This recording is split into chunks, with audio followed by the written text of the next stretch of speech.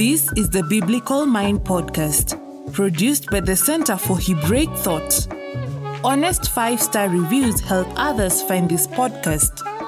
Visit the magazine at thebiblicalmind.org for articles and videos that explore the deep structures of Scripture.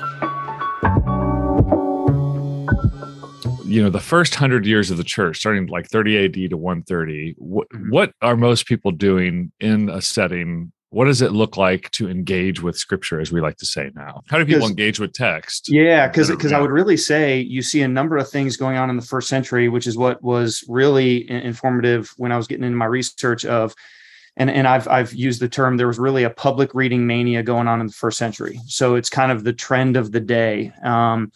And so even some of the historians writing during the first century were talking about the distinction and line being blurred between authors and readers. So it was damaging what they would say was the intellectual fabric of the empire. And so everyone seemed to want to become popular, wanted to become well-known. Teachers were talking about kids just wanting to bypass and fast track their education in order to participate.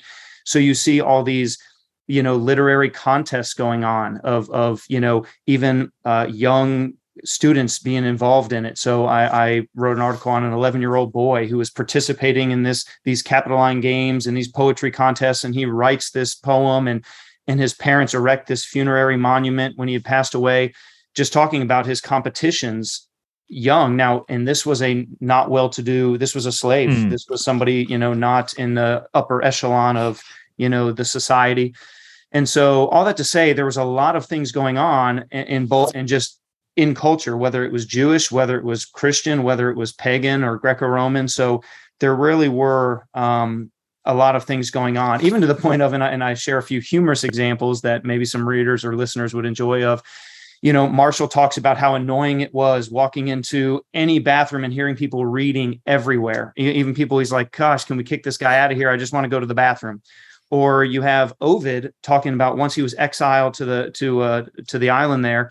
He says, what's the point in writing something? It's like dancing in the dark if you write something that's not read communally. And so you have other examples of people talking about women faking going into labor in order not to hear Nero read because he was bad. And so these people that would read things or present things communally, or physicians prescribing communal reading when somebody had a fever, when somebody couldn't sleep, which might be a funny anecdote at some point.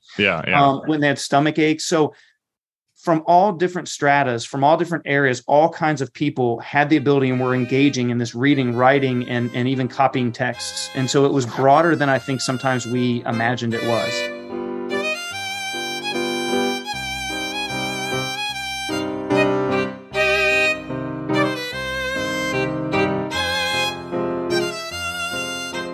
Yeah. So thinking of Hellenistic Judaism, how far, do you think there's some way in which synagogal Judaism is participating in this culture, learning from this, or is this? I do. Sure this is, you even is see debatable, right? Inscriptions over like the Theodosius inscription where it talks about this place is devoted to the reading, the communal reading. And so that word, so there's a particular word that connotes this communal reading, anagnosis. So that's one of the words, not the only one, but one of the key words that I use in my book, in my study, to say, you see this in inscriptions, you see this in graffiti, you see this on, there's a well-known popular phrase in first century graffiti that it says something to the extent of, I admire you, wall, for not having collapsed despite holding up the monotony of so many writers. And so there's just this idea now, we don't typically associate graffiti with the upper echelon of elite people because the response back is often, wasn't this just the higher echelon of these elite people? Well, no, there was really this populist level engagement of writing and reading. And so now to kind of transition, or we can flesh it out a little bit more, but to kind of transition into the sacred space or into what we'll say either a synagogue and or a Christian setting, which the Christians largely inherited their reading practices from the Jewish synagogue.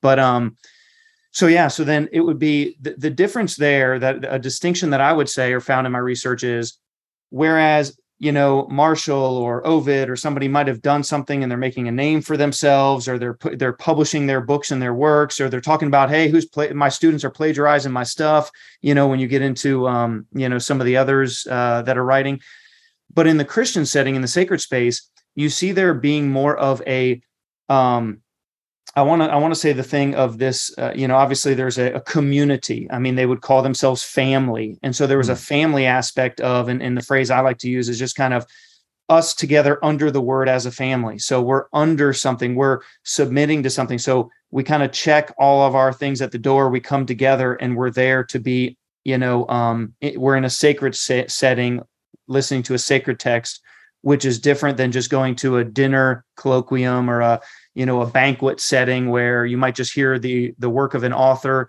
and you give some feedback, you talk about it, but that's it. Everybody goes on their way. There really was this aspect of, how is this transformative? How is this forming us together as a family? So there was unique elements in a Christian setting. Yeah. And I think in the Greco-Roman world, you get a lot of side eye where people are like, oh, these people, they just like to spout off. I mean, that's constantly, that's actually how you make your mark, is by saying who's not worth listening to. Right. Yeah, no, that's right. Which is even another key thing of, you'd see published everywhere in inscriptions, on edicts that were published and posted. You have these warnings, you have these fines, you have these, well, would that have been pointless if nobody could read them or nobody could access them or nobody? So why did the government why would they exile authors if nobody could read? Why would they have a fear of the populace getting in touch with this stuff if nobody could understand it? And so that's where I think there's a little bit of a, in the broad sense of the consensus in biblical scholarship, of this idea of, I think our problem today is thinking nobody was reading or engaging text back then. And I think their problem was everyone was. So, yeah. Yeah. I was going to ask you about the literacy issue, because this is hotly contested, especially Iron Age, but even Greco-Roman, you have these different schools of how much memorization was going on, how much reading was going on. So what's your hot take on that? Of course, yours is not a hot, it's a very cold take, but no, it is. Well, and actually my new work was on event that's coming out later this year. I actually went ahead and offered a number, because everybody, even when I wrote my book, they said, hey, you didn't give us a new number to wrestle with. You didn't give us a percentage. And I kind of stayed away from that on purpose initially. But I think just the more I'm getting into it, and now I'm even 5 years past the publication of that book, I said, I don't have a difficult time imagining a 40 to 60%. And so I feel like what's good about doing that is, one, if we wind up landing on, it wasn't quite the majority. Okay, so it's less than 50%.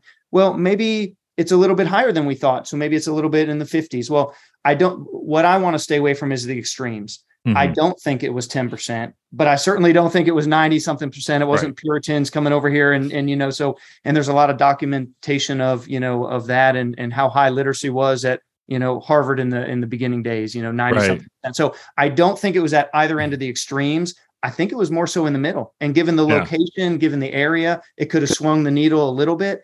But I disagree with the 10% or lower and nobody could read or engage text, because that's just not what the evidence suggests.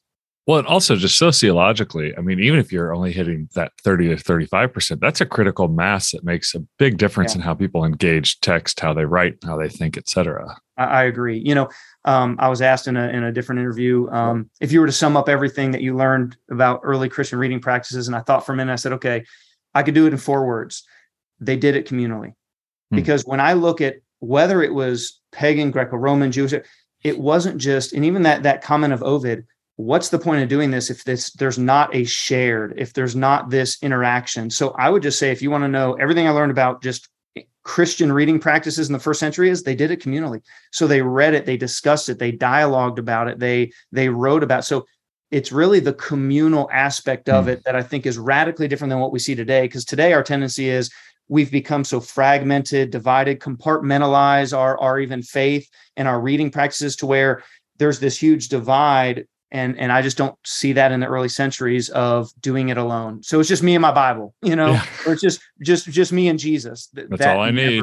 Yeah, that's right. So that wasn't. I've been a pastor, so I know. Yeah, I've actually heard people say those things. So even that word communal probably needs to be fleshed out too, because we think of communal. I mean, some people might think of their church community as a bunch of people that are like them.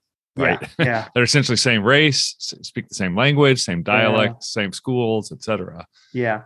And there's certainly, so I'll first address it on my initial definition of it in the book was to cast the widest net possible. So when I said communal, I was just talking where two or more are gathered, and and I didn't just do that as far as a biblical reference. It was literally, where do you see people getting together? Because sometimes you could have the younger could have just a few friends over. Well, that still counted, right? I mean, counted in the sense of he was amongst friends, or you and I going through a PhD program. There could be a small gathering, a group discussion amongst our cohort. Well, that cohort might have been 3, it might have been 5, it might have been 10, but that counts, right? So I started off with a very basic definition to cast a broad net to see what I could do.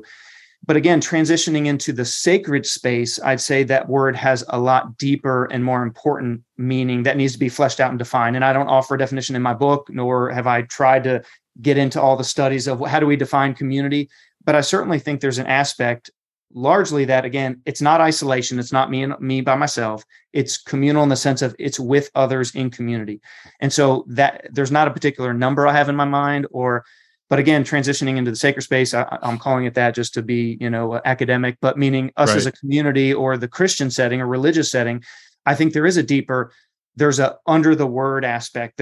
We all believe and agree that this is the word of God. And so what does that mean? And so we can check those things at the door. It's not just that I'm trying to find people that are like me, or there's a book that was written called The Compelling Community, to where, yeah, that sounds good that, if somebody walks into my church and they're a young single mom and I say, oh, here's the young single moms group. Well, the church transcends actually all that, because we shouldn't just gravitate to those that we're like. We need to actually find, if it weren't for the gospel, you and I wouldn't be friends, or we wouldn't be brothers in Christ. So we're looking for those. So I thought that was a great little take. And he gives a great examples in that book. Like I said, Compelling Community, of how the church is different in that respect. So to your point, I think, no, we need all that, right? I mean, I can't say amen to that hard enough. So, and if Pliny, the younger, is to be believed, the fear of the contagion of Christianity is that it crosses all of these boundaries: the old, the young, the women, the men, the country, the city folk, the poor, the slave, and the free. Right. So, absolutely. Also, the community is going to be, at least in the first half or the second half of the first century, it's going to have a lot of Jewish influence as well, which makes me think, I mean, I don't know how much time you spent in Jewish scholarship, but, Jews are kind of famous for arguing their way through scripture, right? Even to this day. Yeah. So. And I kind of love it, actually. It's one of the things I love about working in Jewish communities as well, is there's this sense of, well, here's what the text says, but, maybe it means this, or maybe it means this, and this kind of vigorous debate. And so it makes me think even that communal reading and discussion of scripture might be less dogmatic than even we're used to. Absolutely. And I'd say we need to retrieve that, because that's what you see in the early centuries. You see this. And so if I were to emphasize, and I know at some point we're going to get to the whole biblical literacy question, is it's largely not whether you're reading it, listening to it, it's whether you're in community with it, whether you're actually in we could use the Christian, the religious jargon of discipleship, of, mentoring. So, but the core of it is communal, to where, yes, weaknesses are offset when we do it together. Perspectives are offered. So it's funny to me when I read a lot of leadership books, you have guys like the Michael Lencioni's and everything talking about leadership. All ideas should be on the table. And I'm like, that's the way it's always been, right? In the abundance of counselors, there's victory. So I think, like you said, in the Jewish context, there should be, hey, if there's 10 of us, there's 11 opinions, so I really, that's what you see. And so I would really argue strongly for seeing that in the first century, and almost what do we do to retrieve this communal aspect of us being able to dialogue, expound, discuss, interact on the text.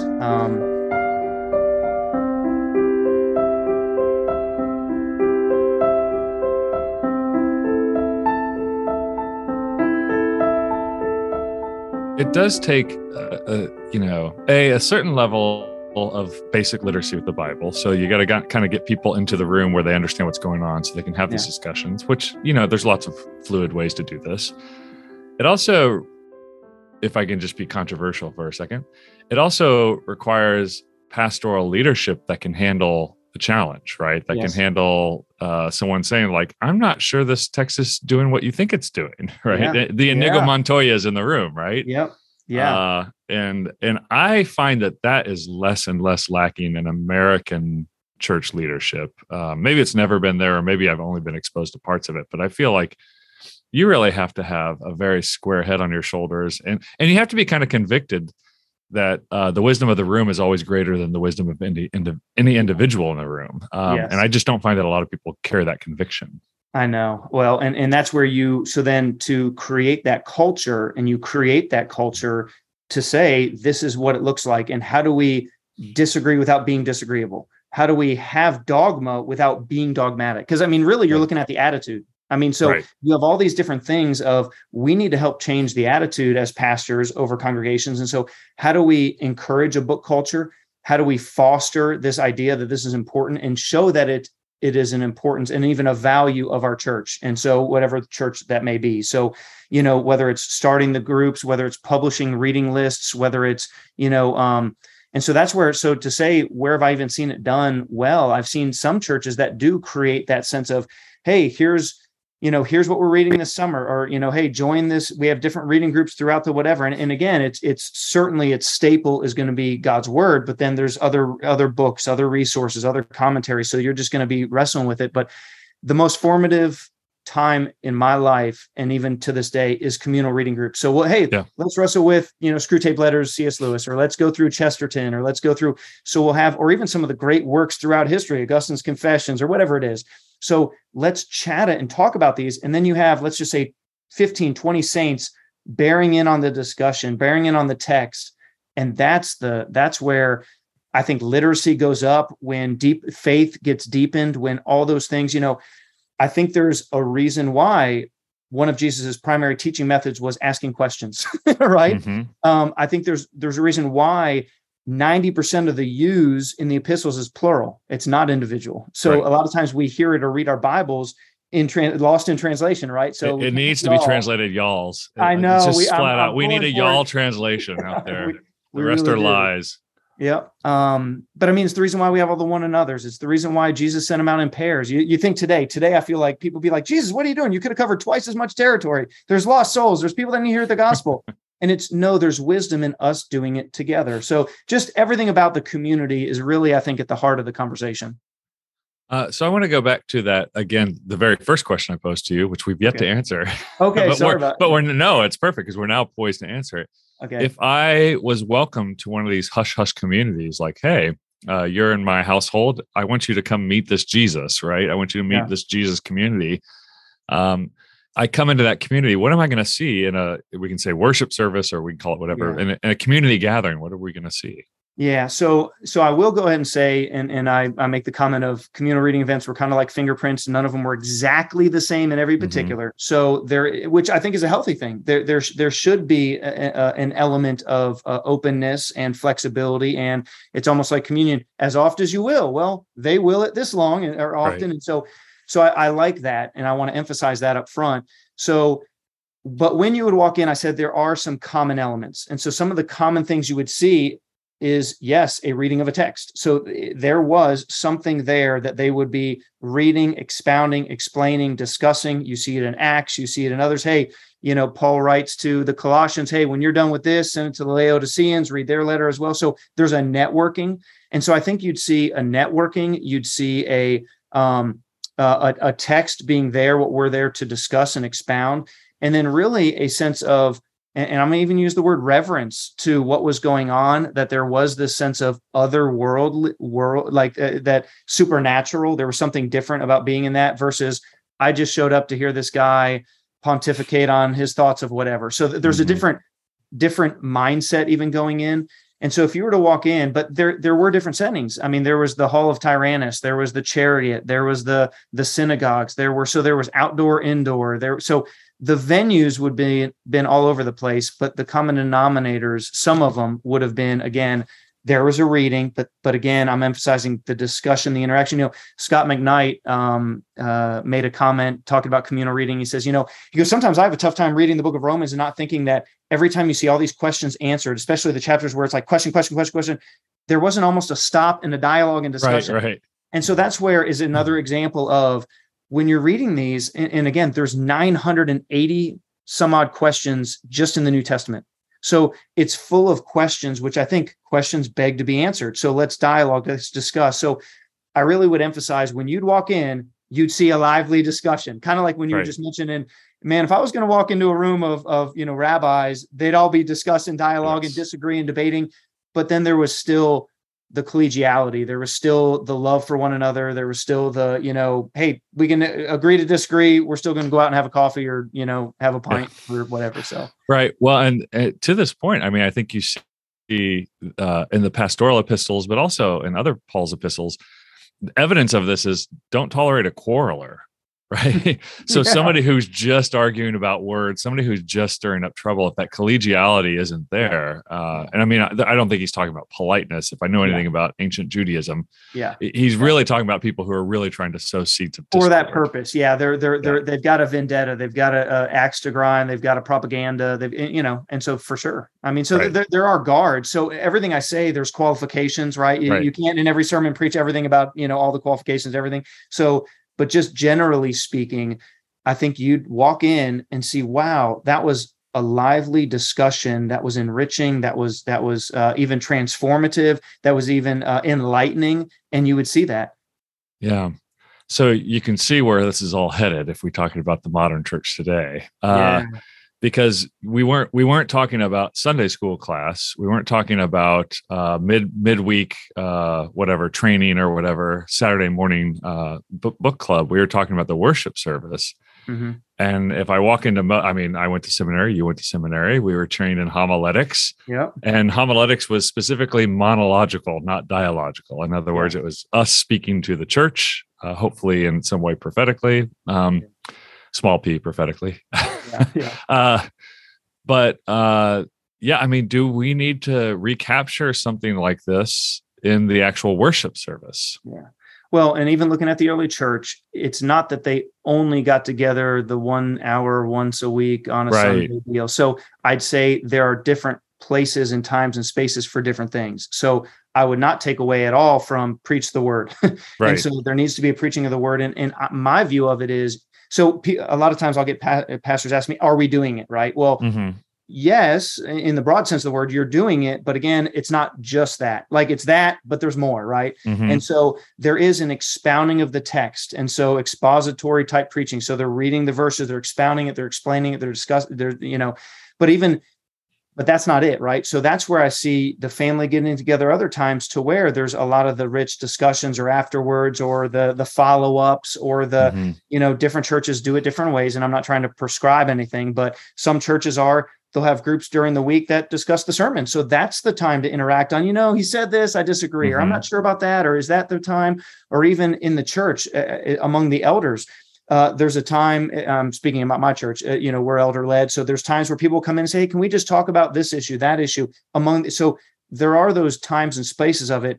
Is it going to be an open forum on a Sunday during the service? Probably not. But are there times where there could be that? Yes. Again, just depends on the church, but, to answer your question of what else might it look like? I think that gets back to the culture of, are we creating those opportunities for people to meet and gather and have the home times, offer times at the church to be able to have these discussions and times it was Richard Bauckham one time said he does at his church. I can't remember what he called it. It was something like,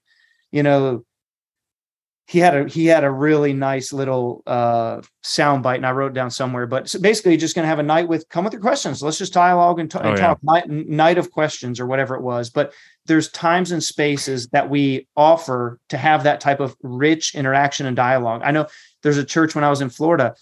One pastor in particular, when it was his turn to come up for pulpit supply, he would take a broad swath. He'd take, a person in this demographic, a person in this thing, and he'd have 6 to 8 in the congregation come and say, hey, I'm preparing my sermon. I want to go bounce back and forth and just get some input and some thoughts. How do you read this? And again, it always improved the sermon, right? It always bolstered the application, I never would have caught that or seen that. So I think there's ways in which that can happen that even contributes to the Sunday, best.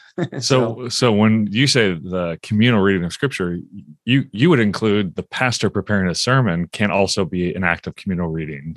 Well, I wouldn't say it can be the preparation if it's happening communally. Yeah, absolutely. Yeah. But I would say him being up there reading, I mean, I would envision a letter of Paul gets delivered, they read it, but then where we see a period in the book is over, there's the discussion now. And so that's where I'd say in a sermon, well, they didn't have, okay, bye, see you next Sunday. Here, that was your 45-minute deal. It was, again, now the breaking of the bread, and now let's hang out for a couple hours. So yeah, the move back to more time together. So we meet infrequently and irregularly. They meant frequently and often. And so I think the increase in us getting together and having that is just, key. Yeah. But then also, I wouldn't just say it's a service worship time on a Sunday. I'd say, again, where are there the discipleship? I mean, Jesus called us to go and make disciples. And so it's us in a discipleship, doing life together, kind of like, again, a Bonhoeffer. And I think he started the conversation of saying, here's our day apart, here's our day together. But then he makes a mention of this pulsation between the two. And that's where that book that I wrote, I mentioned, I wanted to flesh that out and say, this is to be the rhythm of your life of time together with God, time together with others.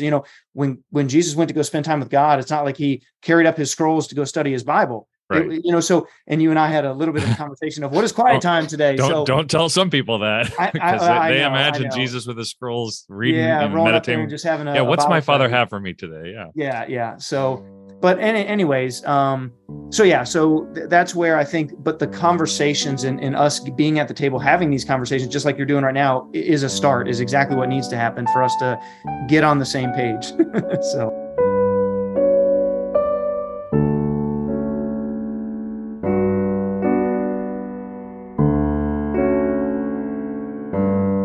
So one of the things you mentioned kind of casually, though, but I think is important to consider at least, is that idea that a letter of Paul's is delivered and they read it, and by read it you mean they read the whole thing. And of course, I think most people believe that you have to have a trained reader, because if you've looked at these manuscripts, they don't necessarily read themselves. There's no punctuation, scriptio continua.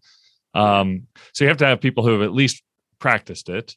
But I would dare to say that most people in church have never actually heard an epistle, a letter, in its natural habitat, as we say. Yeah. And so certainly a couple of things there. One, I would say, because their convention of the day is not our convention of the day, and you weren't saying this, I'm just saying some people can hear, means it was difficult to read. So I would disagree that they had to have a professional reader. Actually, there's a lot of examples in the evidence that suggest, man, he's got an accent, or he's not pleasant to read, or he's not a good reader. So they'll make comments, but the people were still reading. It doesn't mean they didn't read, or we're only going to accept the best and the brightest and things like that, which again, I know is not what you were saying, but some people could hear it on, they only had certain people that were readers. Well, I'd say, no, you want people participating. You want people involved, right? And so you have examples of that. And then even the continuous script that you mentioned, I'd say, the Jews did a very well without vowel pointing for a while, or they did very, so again, conventions of their days, even though it wasn't ours, doesn't mean it was hard. But I'd say to the point of the second thing you had mentioned of hearing people, the whole people here today, did they hear it? Yeah. And was it? So we don't often hear it together. And I'd 100% agree. We get sound bites, or we get, things pulled from context. We talk about devotional works that here's your verse of the day, well, stripped of its context. So I think you don't get that as often. But because we are in a different context, I don't think like they would have given anything to have had a Bible back then. So we have a Bible today, and I don't think we're saying to everybody, we want to go back to when nobody had them. Hey, everyone put your Bibles away and just listen to the whole thing. So the pastor can only cover a certain amount, right, during a service in our cultural context today. So I don't see it as we're not doing it. I think, again, for this reading this time, this is our reading, this is our portion. The church has done that almost forever. I mean, so you have early centuries taking a verse, taking a section, expounding it, explaining it. Even Paul in Acts, it would say, and they looked at verses, they looked at portions of, here's Jesus showing the proof from the scriptures. So I don't think it was, he read the whole book of Isaiah and then said, hey, and look at this chapter right here, right? I think it would have been, he zeroed in on that and discussed it and talked about Jesus in the synagogue in Luke 4. He opens up, he reads a portion, he expounds it. So I don't think on church we need to have a longer time to have the entire letter read, then the pastor will get up and talk about it. I don't see that biblically, or even, I mean, you can see a few events or occasions in the Old Testament of, let me read the whole law of God. Right. Well, those are pretty rare. monumental. Yeah. Yeah, that's monumental. Yeah. Yeah. So I mean, I can think of I three. wouldn't say Yeah. we need to move away from what we're doing today in that respect and go back to have somebody walk up, read the whole epistle, and then let's talk about it. But I think there should be occasions where somebody gets to read it all together. Right. Yeah. Or listen, hear it read or listen. Yeah. If you've never listened to all of Romans together and just sat back and listened to the whole thing. I mean, there's some ways in which there's some theory in Hebrew poetry, like Song of Songs or Ezekiel, the visions of Ezekiel. It just overruns your imagination. Like at first you're trying to like picture everything that's being described, and at some point you just give up and you're like, I don't even know which way is up anymore. Right.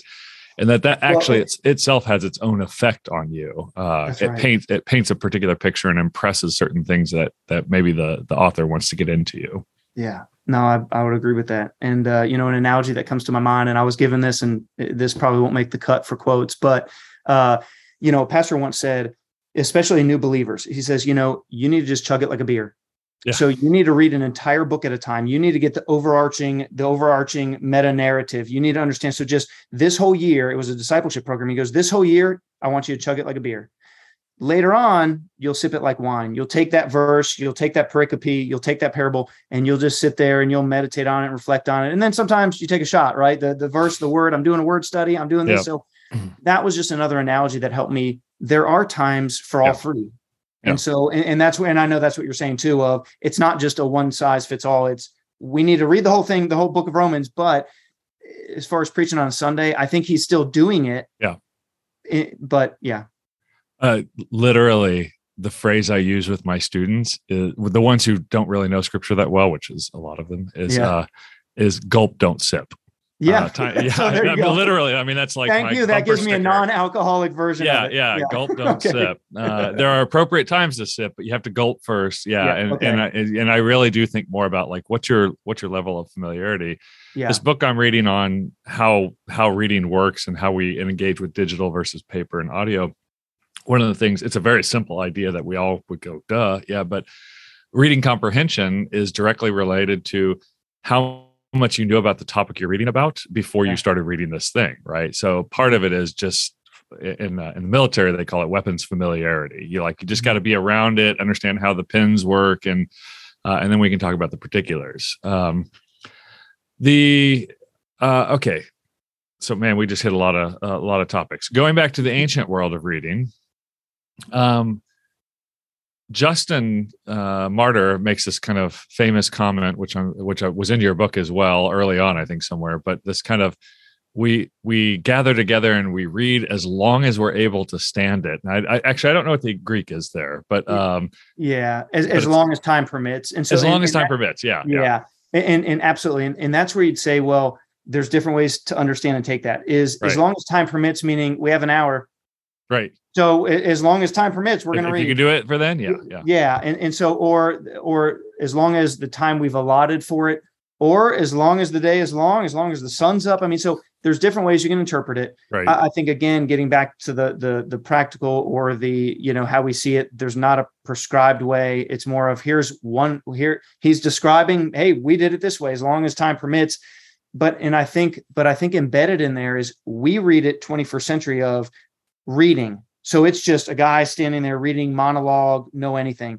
And I think there would have been we all know what we mean by us reading together communally. So anagnosis. And so that's the word again. So, and that's why I didn't title my book, The Public Reading of Scripture, which would have probably alerted more people. Oh, that's a 1 Timothy 4:13, or, oh, that's whatever. Right. Because again, as we talked about a few weeks ago in that conference, it's communal versus individualistic. And so that's where I think a comment like Justin Martyr of saying, we're reading as long as time permits, meaning there is reading, but then there's again, this communal aspect to us. I do see times where somebody would raise a hand and say, wait a second, that's not what I've always heard. Or, think of Augustine writing a letter to Jerome saying, there was an uproar in my congregation the moment I was reading Jonah chapter 4 and you changed a word. Well, it stopped their time together communally because, wait a second. Or Ovid talked about his daughter doing the same thing, being in a thing, reading. And she said, wait a second, that's not a tradition I heard. the story goes like this, right? And so the ending was different. The middle was so I think embedded in their reading together was this idea of sometimes somebody stops, there's a question, I don't understand that. Or, you and I have spoken at conferences, and sometimes we'll say, hey, save your questions for the end. But then there's other times, hey, if a question pops in your mind, raise your hand. So I think you would have seen that in the first century. Yeah. I think I'm hearing from you, there's a plurality of approaches, and many of them, kind of like Paul's letter, plurality of approaches, and they mostly are context specific. The right approach for the right context. Okay, one final question.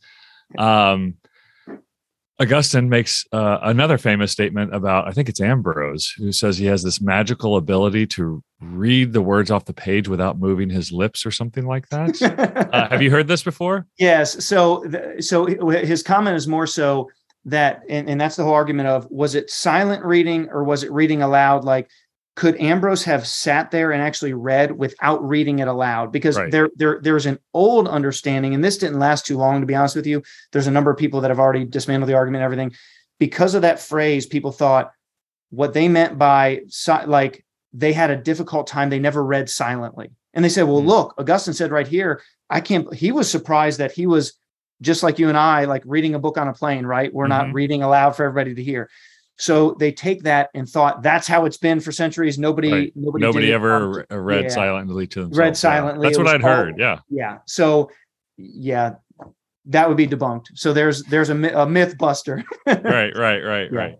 So when we talk about public reading, because that would actually make for a very noisy library, I guess, if everybody's just sitting there, a cacophony. Yeah. It would make sense in a yeshiva, but not so much in a library. Yeah. Well, Dr. Brian Wright, thank you very much for your wisdom and all your guidance on this minefield of early Christian reading of Scripture. Well, and thank you, Drew, for having me. I really appreciate the work you're doing and bringing me on today. You've been listening to the Biblical Mind Podcast, exploring the deep structures of Christian Scripture. For more, visit the magazine at thebiblicalmind.org. Subscribe to this podcast at all the usual places so you never miss an episode.